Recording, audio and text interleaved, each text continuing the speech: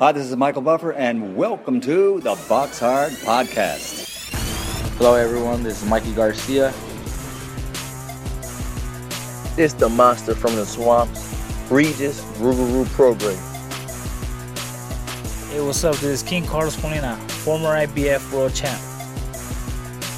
This is Michael, the Bounty Hunter, 2012 Olympian and your people's champ. This is Charlie Edwards, flyweight champion of the world. This is Fast Eddie Chambers, and you're listening to the Box Hard Podcast with my main man, Joey Coastman. Hello, everybody, and welcome to episode 227 of the Box Hard Podcast. I'm your host, Joey Coastman. The man himself is back, though. Mr. Ayaz Sumra makes a return after about a 5 or 6 week absence. Ayaz, welcome back on the show. How are you, and where have you been? Oh, yeah, I'm back, Joey. Yeah, thank you. And I've been good. Yeah, I've been abroad lately, so I've just come back now and back into UK, rainy UK. Back in the UK, back on the podcast, more importantly. Let's dive straight in, though, to the review part of the show. I'm going to try to whiz through this as quick as possible. We're going to start here last Friday, the 14th of Feb, Valentine's Day. I'm sure Ayaz had a fantastic Valentine's somewhere abroad, hasn't told us where he was. But yeah, let's start the Honda Center here in California, USA. I'm going to start with the undercard first. I'm going to start here with friend of the show, Blair Cobbs. He's now 14-0. He's got that one draw, a win over Samuel Cote, who had a record of 23-2 going in. It ended up being a split decision win over 10 rounds there for Blair Cobbs. Blair had a point deducted in the 9th round. That one was for a low blow. By the way, the bout was for the NABF welterweight title. See, Blair Cobbs, As I said, he's a friend of the show. I've got a lot of time for Blair Cobbs, but you know he is exciting. He does have that fiery personality and stuff like that. But this win here, to only beat Samuel Cote by a split decision, and Samuel Cote's had one fight in almost 4 years, that doesn't look good. You know, Blair Cobbs, a guy like him, he says he's going to be a future world champion.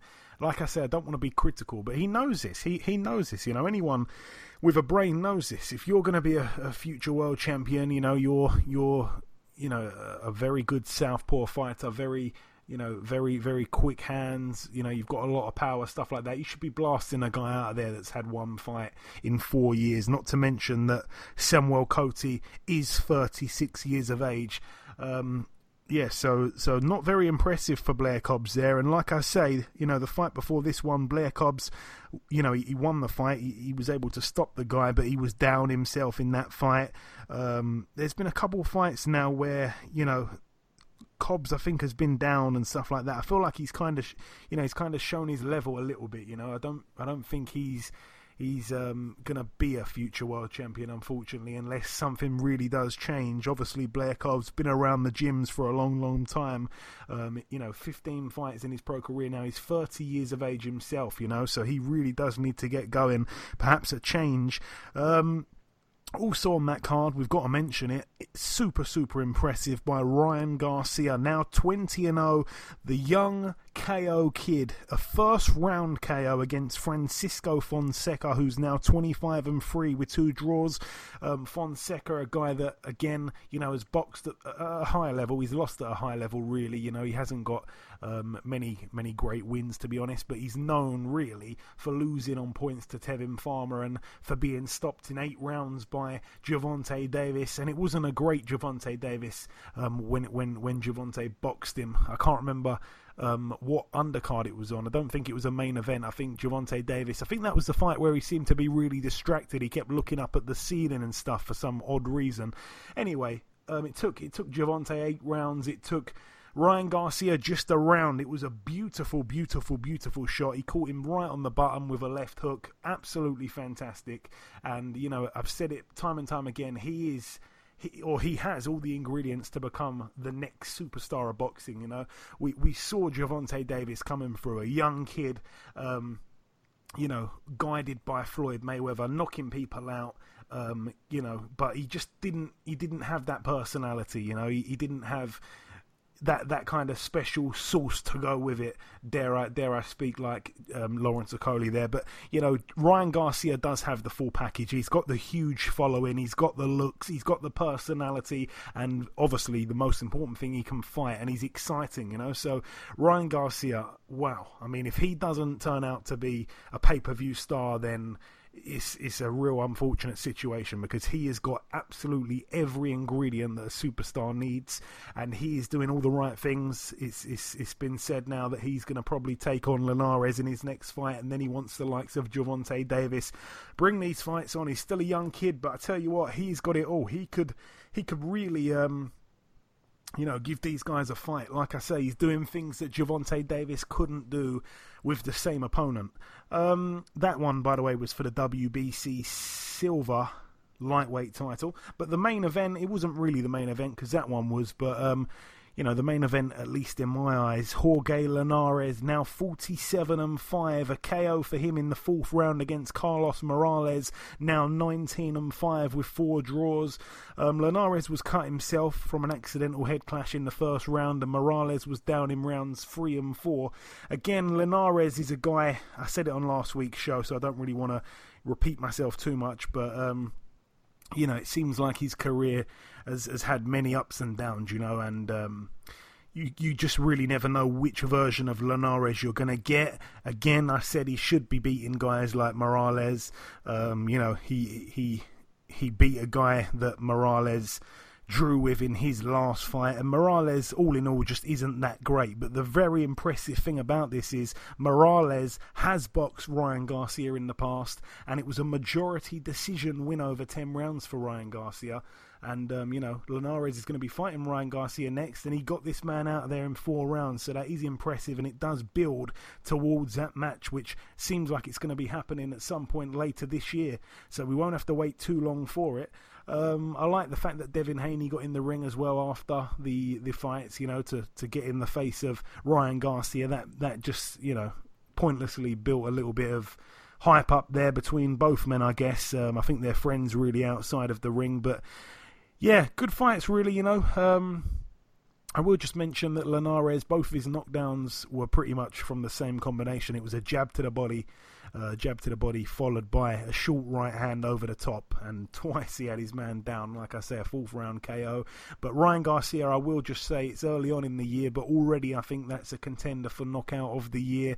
It was quite a scary one. Fonseca was down on the floor with wide eyes, he wasn't blinking. His eyes were just shocked, and wide-eyed, laid out, completely spread out, and he honestly looked like he died of shock or something. It was quite scary to see. I was glad when he got back up. But yeah, that's it. Moving on from the Honda Centre, let's now move to the York Hall in Bethnal Green, London, United Kingdom. Let's fly through this one. Over here, a return to the ring for Larry Ekandeo. He's now 16-1, a points win for him over 6 rounds against the overmatched Nathan Hardy, who's now 9-30 with 4 draws. Fred Evans, the Welshman, returned to the ring as well. A good win for him. He's now 7-1. It was a points win over 6 rounds against Wilmer Gonzalez, who's now 20-17 with a draw. And finally, Harley Ben is now 8-1, a points win for him over 4 rounds against Dylan Draper, who's now 1-42. Moving out now to the Bridgestone Arena in Nashville, Tennessee, USA. This one was the final bill, I believe, to mention. Let's start with the undercard. We got to see Rashay Warren pick up a win. He's now 17-3. A unanimous decision for him over 10 rounds against Gilberto Mendoza. Pretty much a shutout there for Rashay Warren, a guy that, for me, is a little bit of a forgotten man, really, down at bantamweight. It seems like he's disappeared. I haven't even, seen anything about him. Haven't seen any of his fights for a long time. I actually forgot he existed till I saw him on the bout sheet on Fight Week. But yeah, good win for him. He's hopefully back to he's never really been super active, but hopefully he's going to start getting a bit more active. I want to see him in those big fights. He's got a lot of talent. But topping the bill, Caleb Plant, friend of the show, now 20-0, a perfect record, a perfect defence of his IBF World Super Middleweight title against the game, the tough Vincent Feigenbutz, but it wasn't to be Feigenbutz's night. He's now 31-3, a TKO for Caleb Plant in the 10th round. To be honest, it was all Caleb Plant. He was just too good for Vinny Feigenbutz. From the first bell, you could tell that, to be honest. It wasn't that competitive. Caleb Plant had his number. Caleb Plant had too much for him. And Caleb Plant, I really like the way he was throwing his left hand, not just the left hooks, not just the jabs, but also the uppercuts and stuff like that. When he let his hands go, Feigenbutz, his defense was all over the place, and he didn't really know how to defend a lot of these shots that Caleb was throwing. Caleb was very much too clever for him, and it was a good win for Caleb. But a lot of people are now getting a bit annoyed. I think it's been a couple of opponents in a row now that haven't really got the fans super excited. It was a bit of a homecoming, so we'll give him a bit of an easy touch. Excuse for that one, I guess. I think it was a mandatory. It's weird because in the IBF rankings at super middle, the number 1 and number 2 spots are both empty, and number 3 was Feigenbutz, so I think it probably was a mandatory. I think it was, and so he had to face him. It's not cherry picking or anything like that, but obviously the fight before that I think was Mike Lee. Not everyone was too excited for that one, but anyway, it's a good win for Caleb. Hopefully the big fights present themselves. There's been talks about Canelo perhaps picking up the phone and trying to get the fight with Caleb. I think Caleb needed a bit more time for the Canelo fight in May. But yeah, anyway, that is what it is. Hopefully we see him in there with the likes of Billy Joe Saunders or a Callum Smith in the near future. But that's it though for the review part of the show. Just before we wrap up part 1, the final thing to do is to welcome our very first guest. Ladies and gentlemen, please welcome the undefeated top welterweight contender. It is, of course, Mr. Michael McKinson. Mike, welcome to the show, my man. Thank you. No problem. So, Mike, it's the first time you've been on the show. Our listeners may not know tons about you, but just tell us. I mean, you're 18-0 now as a professional. You're ranked number 8, is it, with a WBO? Yeah, I was 18-0, the WBO European champion. I was ranked at 6 by the WBO, but after a few months of inactivity, obviously, I've moved up to 8. I'm 3rd in the UK out of 150 welterweights, and the only 2 names ahead of me are Amir Khan and Josh Kelly. So yeah, very highly ranked, and got a big future. And obviously, your style, you're very, very hard to hit. That would indicate in most cases that you had like a real long amateur career. Did you have much of an amateur career, Mike? I had a long amateur career, but I didn't have as many amateur bouts as what many would think. I think I'd had 50 before turning pro, but I was always training with the professionals from the age of 14, with obviously my dad being a professional trainer and manager himself, so I was training with the pros early on, so that's why I turned pro really early. Okay, I see. And, since turning pro, you've had a real interesting run of fights. Obviously, you picked up the WBC International Silver title back in 2017 when you were able to stop Colin Lyons. I remember being sat ringside for that win over Sammy McNess at York Hall back in 2018. Just talk me through that fight, because, McNess, he's a good fighter. He's solid, he's strong, he can box, but you absolutely toyed with him that night, and I was just thoroughly impressed sitting there ringside. Yeah, I feel like that fight I proved a lot of people wrong. Obviously, Sam McNess was a GB standout amateur, and I was an average amateur, as they say, First fight on TV, and also it was in his backyard, and he was geared up for it. He got into my face at the weigh-in, and he started trying to talk the talk at the weigh-in, and I just stayed quiet, stayed humble. And I went out there and I put on one of my best performances, If I was to fight him now, I would have probably stopped him. So I've learned a lot since fighting McNess and things like that. But it was a great win for me because there's a lot of people that didn't know who I was. After that win, they knew who I was. even obviously my management team, MTK, it was like my first big fight for them, and I had a lot to prove to them, and I feel like I did in that fight. Yeah, you certainly did. Like I say, that was the performance that made me, think, wow, this guy is the real deal. And obviously people forget that you've beaten the likes of Ryan Martin, obviously Ryan Kelly as well. But let's talk about your last fight, a win last time out over Luis Veron. Obviously not a name people in the UK would be too familiar with, but the story of the fight was that I think at the time you were ranked number 12, he was ranked number 6. Talk us through that one. It was a wide win for you once again. Yeah, so I'd won the WBO European, which gave me a ranking for the WBO. They ranked me 12th, and we was trying to get somebody in the rankings. And there was a few names, because there was no British names that wanted to fight me. So we was trying to get somebody in the rankings, and they came up with that name. And I'm never one to turn down a fight, I've fought everybody, whoever's put in front of me my whole career.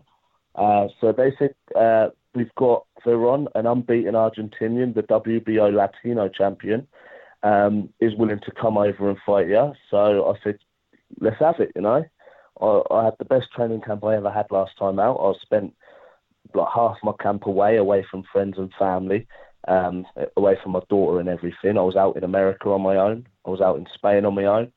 So I had a tough camp beforehand, and I would say the Veron fight was my biggest win, because he was unbeaten. He was 17 wins, 2 draws. And I don't really give him a round, like maybe a share of a round in the fight. And like I put in a very good performance last time out, Yeah, you certainly did. Like I say, not a massive name, but, you look at those rankings and we know that those Argentinians, real stubborn, they come with a lot of heart. And like I say, a good win. Your next fight has been announced. You've managed to get a British fighter in the ring with you this time, the former Southern Area champion, Lewis Green. What do you know about your opponent here, Mike? Yeah, I've seen Lewis Green a couple of times. He's got a defeat on his record, but that was a few years ago now. He's very tall. 6'1", is he? 6'1". He's very tall. He's a very big puncher as well, and he's a come forward fighter. So it's gonna be a hell of a fight. But I believe if I prepare myself, I'll put in all the work over the next few months. I'll beat him in style. Once I beat him in style, then I've proved that I am one of the best fighters in the UK at my weight. Obviously, it's a massive. I'm in a massive division with a lot of good names, and I'm near the top of the list. So this fight's about me proving that I belong where I am, and hopefully when I beat Lewis Green, then it can move me on to something life-changing, because I feel like I deserve it. So I've just got to keep playing the game, keep working hard, staying focused, get the job done on April the 18th, and then see where we can go. And you mentioned that you were out in the States for a while. You've travelled all around the place. Sparred and trained in various different countries. Have you managed to spar any big names over the years? Like you mentioned the stint out in the States. Any big names you'd sparred out there at all? But when I was out in the States, I was sparring a lot of prospects out there. A couple of good amateurs that are on the US team, a couple of good prospects that are coming through now. It was all about learning, developing from that American style. A few weeks before I was in America, I was sparring the former European champion, Kerman Leharaga. Mm-hmm. I was asked to go out to Spain and spar him, which was a great experience for me. I've sparred the likes of Josh Kelly, Josh Taylor. I've sparred quite a lot of names over the years. Okay, excellent. I like to ask that question because you get a real mix of different names, from all over. Yeah. But, we mentioned you've beaten good domestic fighters. In my eyes, you've done more than enough to like, for example, warrant you a shot at the British title. But then again, you've also picked up, a WBC regional title, a WBO European title. So have you got that kind of desire to fight for the British at some stage, or are you just going a different route? Because as we mentioned, you're world ranked now. Yeah, obviously, being in a division with 150 welterweights, you've got to take opportunities. And that's why I've took opportunities, I've took risks and took gambles my whole pro career. If that, like the British title comes up, then great. But if not, we've got plans, we've got other options. And obviously, I'm I'm ranked well ahead of the British champion now, so I don't know if I'll get a shot at that. Maybe, but even if I don't, I've got options and I've got places to go. And it's no secret that you've talked about the Conor Benn fight in the past. Obviously, there is lots and lots of names at 147 domestically. I want to kind of ask you a bit of a fantasy question. If it was up to you, which 3 fighters would you like to fight in Britain? I'm sure Conor Benn will be one of the 3. Amir Khan, Josh Kelly, and Conor Benn. So the 3 toughest, probably.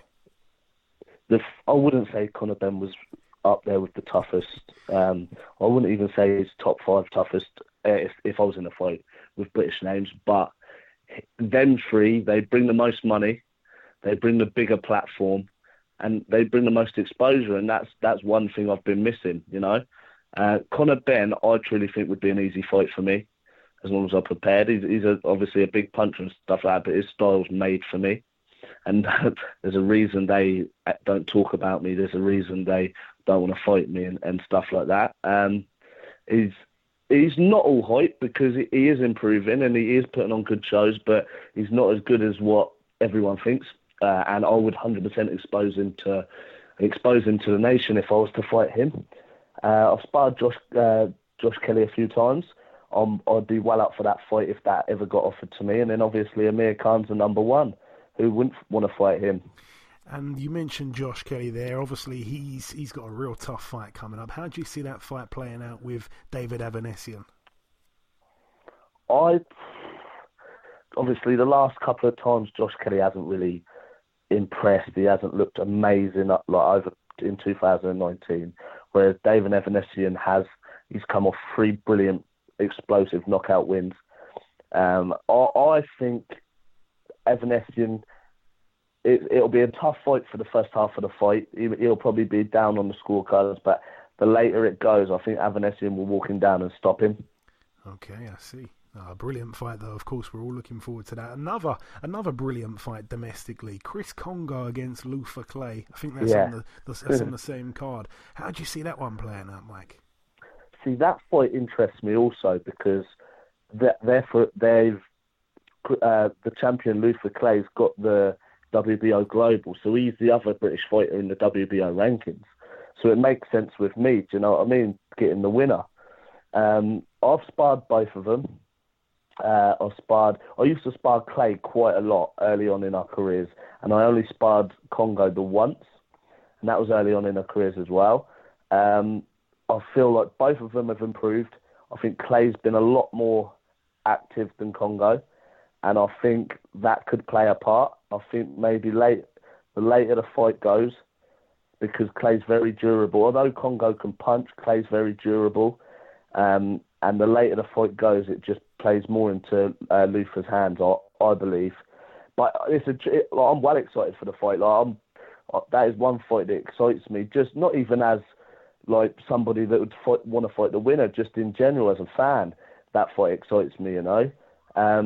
So yeah, like may the best man win, and hopefully down the line I can get the winner. And obviously, you know, you're ranked with a WBO, the champion at the minute being Terence Crawford. Do you see him as the king of the division? Obviously, everyone's real split at the minute. It's between most people. It's between Spence and Crawford. Who do you see the king of 147 on the world scene, or maybe even Pacquiao? I would rank him Crawford, then I would rank him Spence, then probably Porter, and then Pacquiao. Okay. The top 4. Okay. No, I like that 4 there. Just coming down really to the last couple questions for you, Mike. I got to get your take on the big one this weekend, the rematch out there in the States. Mate. Fury Wilder, talk to me. Oh, mate. Speaking about it earlier, Tyson Fury is my favourite boxer. My favourite sportsman in general, you know. I love Tyson Fury. I love everything, what he's about and stuff like that. He's an inspiration to so many people. And I just really want him to win so bad. I just feel like if Wilder catches him, there's no getting up this time. I truly think that. my heart saying one thing and my head saying the other. It's one of them. So I don't really want to call the fight. I don't really want to call that one. Yeah, I can't. It's a tough one, like I say. We all definitely agree, though. If it goes distance, it should be Fury's fight. If it ends inside the distance, probably Wilder's, unfortunately. If I was to put my money on it, I'd go Wilder KO. Oh, I don't want to hear that. Neither do I. Trust me. Hopefully you're wrong. Yeah. But Mike, just coming down to the last real thing here, I want to just kind of throw it over to you, give you the floor, if you like. If you've got any closing words before we let you go, perhaps if you've got any sponsors you want to just give a mention to, you're welcome to do so, and also give out your social media handles so anyone listening can follow you, can jump on the bandwagon. Yeah, obviously, if there's people out there that are interested and don't really follow me, not sure who I am, if you want to start following my journey, my social medias are Mikey the Problem on Twitter and on Instagram. I've got obviously fighting next April the 18th, a big fight in London. I'm the number 3, I'm fighting the number 4, so it should be exciting. So follow that journey. I'd just like to say a big thanks to my sponsors, because being a professional athlete in general, nothing's possible without sponsorship and the right backing, especially if you want to move up the levels. So my sponsors are Re-Up Worldwide, CGS Gas Services, Core Sports, Skyline Group, Gym Buddy, and North End Motors, and also 4 Marketing. I've got a lot of people backing me, a lot of people believing in me. So I'm very blessed. All I can do is stay focused, do my thing, and then we'll take over the world. Well said, my man. Shout out to those sponsors. Also, like I say, if you want to follow Michael on Instagram or Twitter, it is once again at Mikey the Problem. But listen, Mike, it has been a real pleasure speaking with you, my friend. Best of luck for April 18th in London, and we'll catch up sometime after for sure. Brilliant. Thank you very much, Joey. Okay, now it's time for part 2 on this week's show. This part, of course, the news part of the show. It's been hard doing the news on my own. You're back. What news do you have for us? Yes. 1 second. Okay. Artur Batavia will look to defend his unified light heavyweight championship when he takes on Men Fan Long on Saturday, March 28th. Yes, Meng Fan Long. I'm not quite sure which way it's supposed to be said, but anyway, I remember him because he boxed Frank Buglioni in Frank Buglioni's final fight, and to be honest, he battered Buglioni. I never understood why Buglioni took the fight when there was a lot of big fights in Britain he could have took, and Fan Long Meng was a real good amateur. I think he may have been a southpaw. I can't remember now, but he was a real hard fight for Buglioni. It was in Monaco, and he beat Buglioni. I think he stopped him in about 4 or 5 rounds. This is all completely going off memory, so I hope I haven't completely got that wrong. But it's a good fight. A lot of people obviously aren't going to know who Meng is unless you remember that one fight, because other than that, he hasn't been on British television as far as I know. But it's a tough fight. It's a tactical fight, but obviously you'd have to favour Beterbiev, who looked brilliant when he took on Gvozdyk, didn't he? So it's going to be a good fight, though. Believe me, I think that's a lot more competitive than people probably giving it credit for, that fight there. Yep, Naoya Inoue will face John Rio Casimero for the bantamweight title on April the 25th on Saturday at the Mandalay Bay. Yeah, the Mandalay Bay. John Rio Casimero, obviously we know him very well, especially for beating Charlie Edwards on that Brook Golovkin undercard when Charlie Edwards had a chance to become the quickest Englishman to win a world title. But anyway, it wasn't to be for him. Casimero has been in a few fights since then. I think he's picked up maybe 1 or 2 losses. But most recently, I can't remember who he beat now, but he looked real good, and he kind of... Zolani Tete. Yeah, that's it. Zolani Tete. You're right. Yeah, so that win against Zolani Tete was a shock, and he stopped him early there. So he's kind of back. So yeah, he's coming off a great win, but yeah, he takes on Inoue. You've got to respect Inoue because Inoue is just trying to become it looks like he's trying to become undisputed. You know, he's got 2 of the belts. He's going for the third one here against Zolani Tete. So, you know, it's a big unification fight. And, of course, the winner hopefully takes on the WBC Bantamweight World Champion, who I cannot remember who that is at the minute. But, yeah, credit to Inoue for chasing the big fights. And you got to favour him, of course.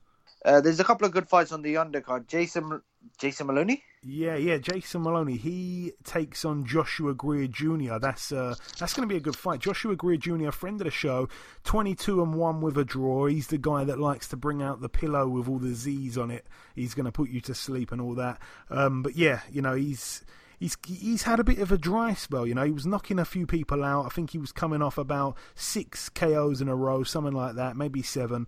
And then, obviously, he had that majority decision over 12 rounds. I think it was his first 12-rounder. He didn't look great in that fight. Some people thought he should have probably lost. And then he's coming off the win against Antonio Nieves. Again, quite a close fight over 10 rounds. So he seems to, you know, have fizzled out a little bit. But, you know, he takes on Jason Maloney. A lot of people know the Maloney twins. A lot of people think that Andrew Maloney's the better of the 2 twins. Obviously, Jason's the one that got beat by Emmanuel Rodriguez in the World Boxing Super Series. But there's no shame in that one because Emmanuel Rodriguez is a quality operator. So can't really read too much into that. But that's a brilliant fight. That's a real test. And I'd probably favour Maloney, if I'm being honest, in that one there. But cracking fight for... cracking fight for the undercard of a cracking fight, you know. We just mentioned topping the bill, Inoue and Casemiro in that unification. Also, Andrew Cancio's on the bill against Tyler McCreary. Tyler McCreary, his only loss came to Carl Frampton back in November, just gone. So, that's a good fight for Andrew Cancio as well, trying to get his foot back on the ladder after losing his world title last time out to Rene Alvarado. So, good things. Is that it for the news, Ayaz? Yeah, that's it for the news. Okay, thank you very much, Ayaz. Right, moving on now to tomorrow night's card. It's happening at the York Hall in Bethnal Green, London. It's the golden contract thing, but the brilliant thing here is that it's they're putting the super lightweight on the same card as the is it the super bantamweights, I think. So it's all on one card. It's going to be a brilliant night of boxing. I can't believe I'm not going, actually. I really should have tried to get into this one because it's a brilliant card. Firstly, the way they did it is there was obviously 8 men in the beginning of the tournament, and then, you know, there was 4 fights between the 8 men. The 4 winners proceeded into the next round. The 4 winners in the super lightweight tournament were Tyrone McKenna, Mohamed Mamoun, O'Hara Davies and Jeff Ofori. And basically, they all put their hands in a bag or whatever, and there was 3 red balls and 1 golden ball this time. If you draw the golden ball, then you get your choice out of the 3 opponents who all drew red balls. And O'Hara Davies put his hand in the bag. He was the guy who took the first pick, and straight away he picked a gold ball. So he could choose out of Tyrone McKenna, who of course he's had this long-standing feud with, or he could have chose Mohamed Mamoun, former opponent of Sam Eggington, former European champion, probably the favourite to go on to win the whole thing, or he could have chosen Jeff Ofori, who has had a couple good wins on short notice and stuff like that in his recent couple of fights. But other than that, he's not an outstanding fighter. He's probably viewed as the weak link out of the 4. Anyway, to everyone's surprise, O'Hara Davies decided to choose Jeff Ofori. So O'Hara Davies 20-2 takes on Jeff Ofori 10-1 with a draw. Again, I don't really think Ofori's gonna be able to deal with the power of O'Hara Davies and the awkwardness. You know, he's got those freakishly long arms, and I just think O'Hara's going to be able to nail him, and probably get him out of there at some point in the fight. So quite surprised to see that one taking place. O'Hara Davies said he would like the final to be him and Tyrone McKenna. The problem is Tyrone McKenna and Mohamed Mamoun didn't really get a chance, to pick. That they were the only 2 left, so they ended up having to fight each other. So Tyrone McKenna 20-1 with a draw takes on Mohamed Mamoun 22-3. Definitely Mamoun will be the favourite in that one, and he will probably win, so we probably won't get the Tyrone McKenna and O'Hara Davies fight. The final, in my opinion, will probably end up being O'Hara Davies against Mohamed Mamoun. But moving on now to the I think it's super bantamweight. I hope I'm not getting this wrong. I think it's a super bantamweight tournament. So exactly the same kind of thing. The 3 Red Bulls and the 1 Golden Ball. This time we had Ryan Walsh, 25-2 with 2 draws. He drew the Golden Ball and he decided to take on Tyrone McCullough, who's 14-0, so that's over 10 rounds there. Ryan Walsh, again, probably choosing the weaker link out of the other 3 guys. And the other 2 guys, who of course had no choice but to take each other on, are Jazza Dickens, friend of the show, 28-3. He takes on Lee Wood, 23-1. Of course, Lee Wood really, really impressing in recent fights. So that's an interesting fight there. That's probably fight of the night there, Jazza Dickens and Lee Wood. So very, very interesting contest there. All the best to everyone involved in that excellent tournament, and also shout out to Lee Eaton for bringing us the fights that we want to see. Real 50-50 fights. Talking of 50-50 fights, let's move over to the York Hall in Bethnal Green. This is actually taking place on the Saturday, so there's a fight there on the Friday and on the Saturday. So if you can get into that excellent card I've just mentioned on the Friday, if you can hide somewhere for about 24 hours, you'll get to see Saturday night's fights for free. On this one, though, we get to see friend of the show, Willie Hutchinson, 10-0.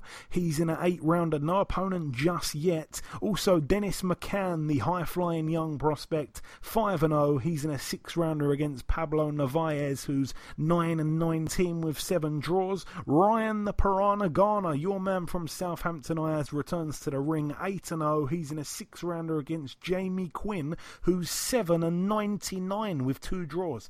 I think even Quinn himself probably just wants to lose so he can get to 100 losses. Muhammad Ali also makes his debut, former member of the Team GB squad. He is in a 4-rounder against Stefan Sachev, who's 5-27 with a draw. Willie Hutchinson, I mentioned him already. Cody Davies, 10-0. He's taking on Umar Sadiq, 9-1. Obviously, Umar Sadiq, his one loss came to... I forgot the guy's name now. He's from Fulham. Oh boy. Zach Chelly. He lost to Zach Chelly, didn't he, at the Brentwood Centre, Umar Sadiq. And Zach Chelly is a guy that I think Cody Davies beat in his very last fight, so they've got that common opponent. And judged off of that, you'd probably have to favour Cody Davies going into this one. But we've gone to the predictions nonetheless. The Prediction League is back. Ayaz, give me your prediction. Umar Sadiq and Cody Davies. I'm going to go with Umar Sadiq to win on points. Well, that's interesting. That is interesting. That really is. The listeners going with Davies by KO. That was 50%. In second place, 37% for Davies on points, and just 13% for Sadiq on points. 0% for Sadiq by KO. I'm going to have to agree with the listeners here. I think Davies gets the KO. I just think Sadiq's, he's tall. He's a good boxer. He's...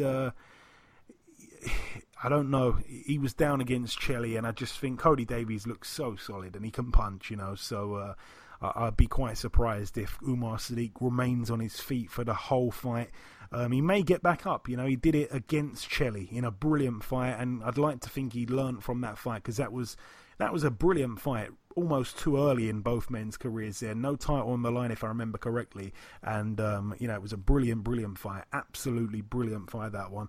But, that'd be a good fight there. Like I say, it is close to a 50-50 fight.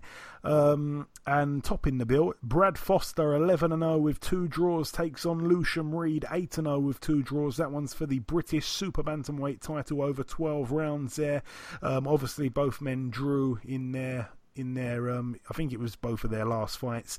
It was very controversial. A lot of people thought that Reed won. A lot of people thought that Foster won. So the rematch is taking place. Hopefully, no matter what happens, we don't see another draw there. Hopefully, the right man gets the win. And now moving out to Las Vegas, the final bill to mention at the MGM Grand in Nevada, USA. Of course, let's start with the undercard. Emmanuel Navarrete, one of my fighters of 2019, his record 30-1. He takes on Gio Santissima. That one's over 12 rounds. That one is for Navarrete's WBO World Super Bantamweight title. Gio Santissima boasts a record of 19 wins and 2 losses. Just want to quickly look into him, because I'm not going to lie, I'm not too sure who he is. Santissima. 2 losses, never been stopped though. Both losses came within his first 4 fights. So his record when he first turned over after 4 fights was 2-2. Since then, he's put together a real string of wins, and he's beaten a couple of decent guys. But let's be honest, Emmanuel Navarrete, he is picking a cherry a little bit there, if I'm being honest. Also on the bill, both men on this one are friends of the show. Charles Martin, 27-2 with a draw, former heavyweight world champion. He takes on Gerald Washington, former heavyweight world title challenger, 20-3 with a draw. 12 rounds, Ayaz. Charles Martin, Gerald Washington. Very, very good fight there. Or it may be completely boring. But anyway, we've gone to the predictions on it. How do you see that one unfolding? I'm going to go with... did you say Gerald Washington is facing? Gerald Washington and Charles Martin. I'm going to go with Gerald Washington, knock him out. I'm going with Gerald Washington to knock Charles Martin out. Okay, interesting. Obviously, Charles Martin has those 2 losses to Adam Kownacki on points in a very close fight, and then his only stoppage loss came to Anthony Joshua. The listeners have gone with, let me just double check, the listeners have gone with Charles Martin to win on points. I'm going to disagree with both of you, actually. I'm going to go with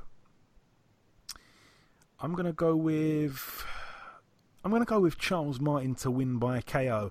I actually hope I'm wrong, because I like Gerald Washington quite a lot more than I like Charles Martin. Not that Charles Martin's ever done anything wrong, really, but Gerald's been on the show many more times. He's a nice guy, and it's a hard fight for him, you know. It's a hard fight for him. He has done some brilliant things. I think he only had about 8 amateur fights, something like that. He's gone straight into the pros, learning on the job, had the world title fight, was beating Deontay Wilder, was probably shutting him out till he got stopped. And the only thing that, for me, goes against him here is that his 3 losses have all came by KO. Obviously, Jarrell Big Baby Miller, we won't go into the details on that one. Deontay Wilder, a fight he was winning till he got stopped. And then, of course, Adam Kownacki, where I'm just not sure what happened there. Adam Kownacki, obviously, we mentioned, had the fight with Charles Martin, beat him in a real close fight. Charles Martin, I think, has got a decent-ish gas tank, should I say, if he takes his training seriously, which is another big if. But I think he's probably got enough, unfortunately, to beat Gerald Washington. You know, just the fact that he's a southpaw, the fact that he can punch, the fact that he's probably got a bit of a better engine. He's more schooled, and he's been in those bigger fights. You know, not by far, but he's had the Anthony Joshua fight. He's been a world champion. He's had the pressure on him, so I just think that the pressure will be a key factor here. I think the pressure that Charles Martin puts on Gerald Washington may cause Gerald Washington to become undone, and yeah, that can happen in fights. If Gerald Washington's not comfortable, things go wrong.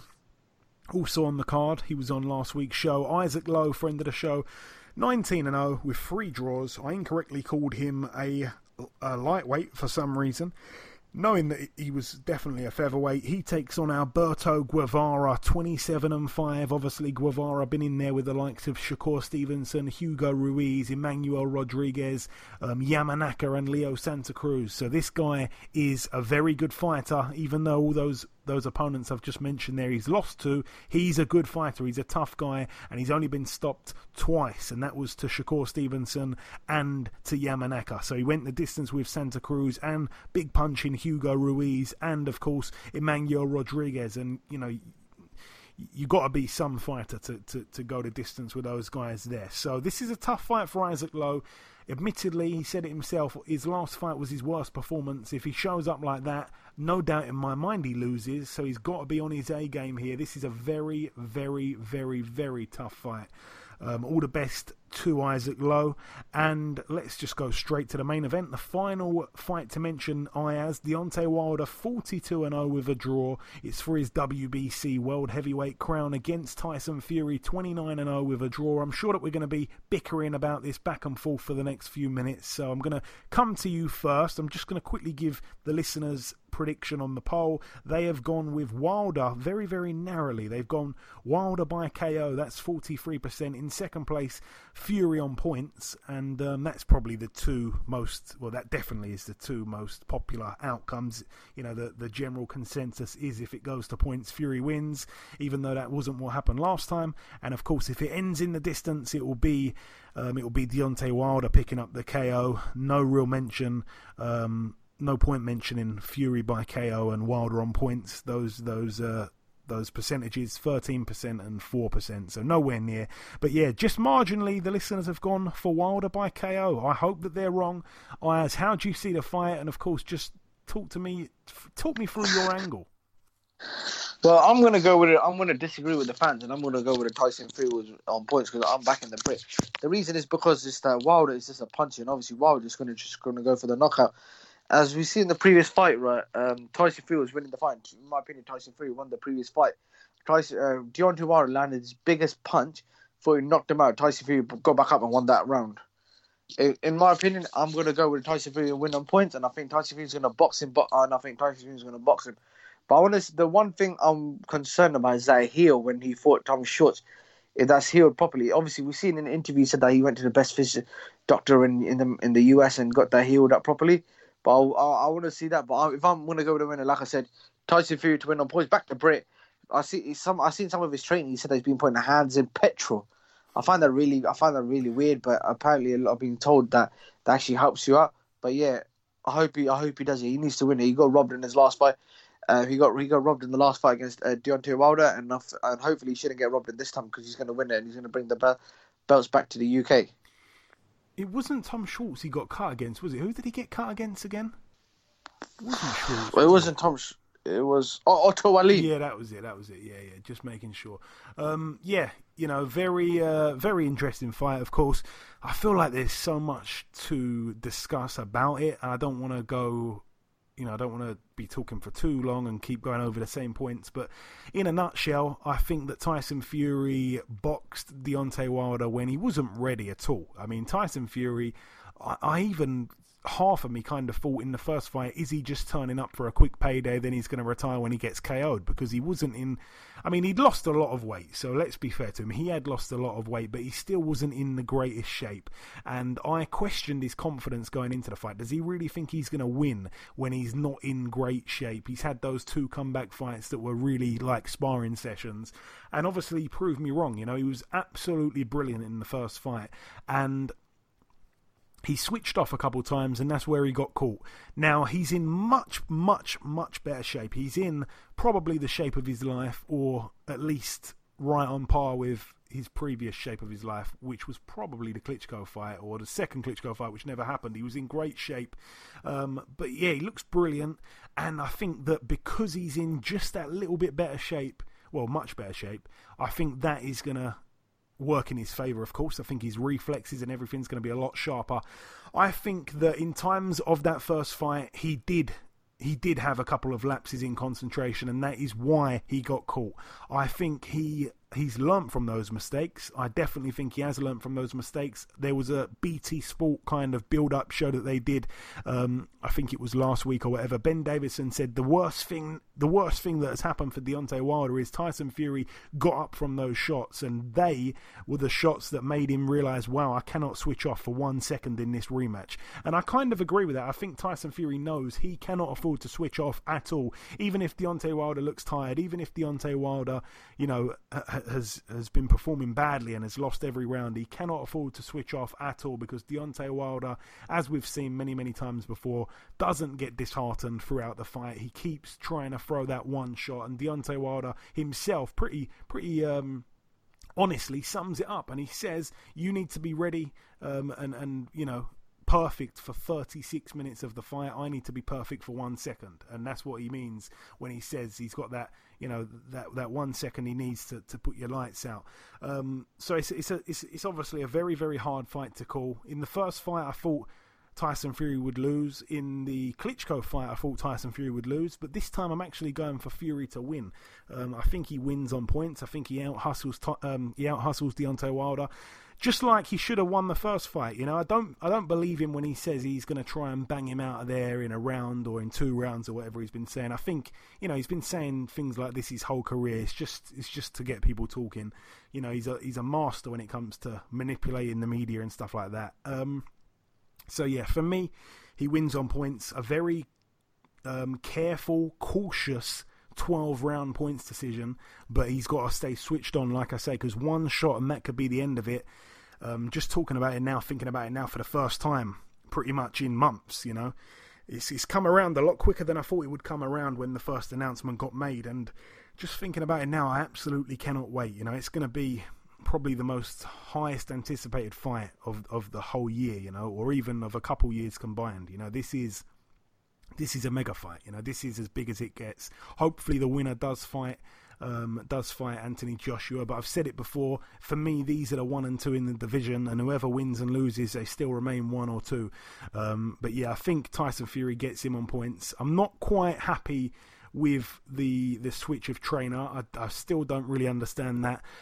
Ben Davison, when he first got the job as Tyson Fury trainer, a lot of people were saying, he doesn't really know what he's doing. He was terrible in the corner with Billy Joe Saunders. I feel like since then, he's really proved his worth, especially on that build-up show, watching the little things he notices. He's very tactical. He's got a fantastic trainer's eye, Ben Davison, and without him in the corner, I think it's a big loss, but Tyson Fury's that good. I don't think he needs anyone in the corner. He's got Andy Lee as well, we should mention. It's just so intriguing. It's so intriguing. But I hope Tyson Fury can do it. I think he will do it. But like I say, it is such an exciting fight. Anything can happen at any point. Yeah, I don't want to go on too long. Like I said, there's many angles that we can analyse here. I'm going to keep it short. Tyson Fury points. As you say the same, the listeners have gone with Wilder to get the KO. This is a perfect place to end it because, of course, we're going to be all tuning in come Saturday night. Pay-per-view on BT Sport, £25. Bit annoying, but definitely I'm paying that. There's no way in the world I'm going to rely on a dodgy stream to deliver for me. Forget that. So yeah, that is it. That is it for the preview part of the show. Enjoy the fights, I'm sure you will. And the final thing to do just before we wrap up part 2 is to welcome our second and final guest on this week's podcast. Ladies and gentlemen, please welcome the former WBA heavyweight world champion. It is, of course, Mr. Lucas Browne. Lucas, welcome back on the show, my man.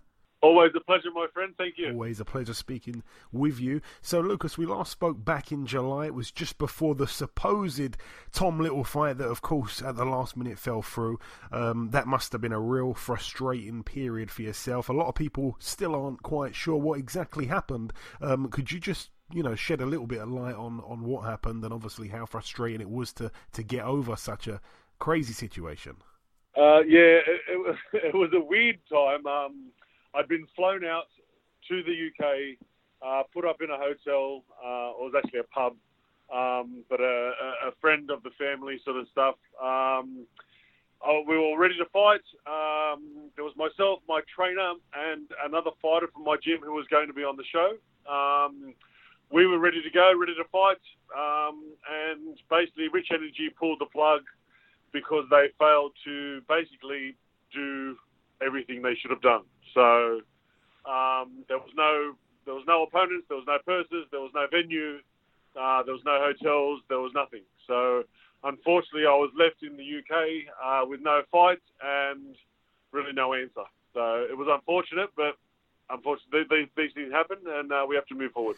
For sure, and like I say, that fight would have been a real exciting fight. It's a great shame it never happened. Obviously, you mentioned you're in the UK, ready to fight, then it just fell apart last minute. You had to travel all the way back to Australia. It was quite shocking, actually.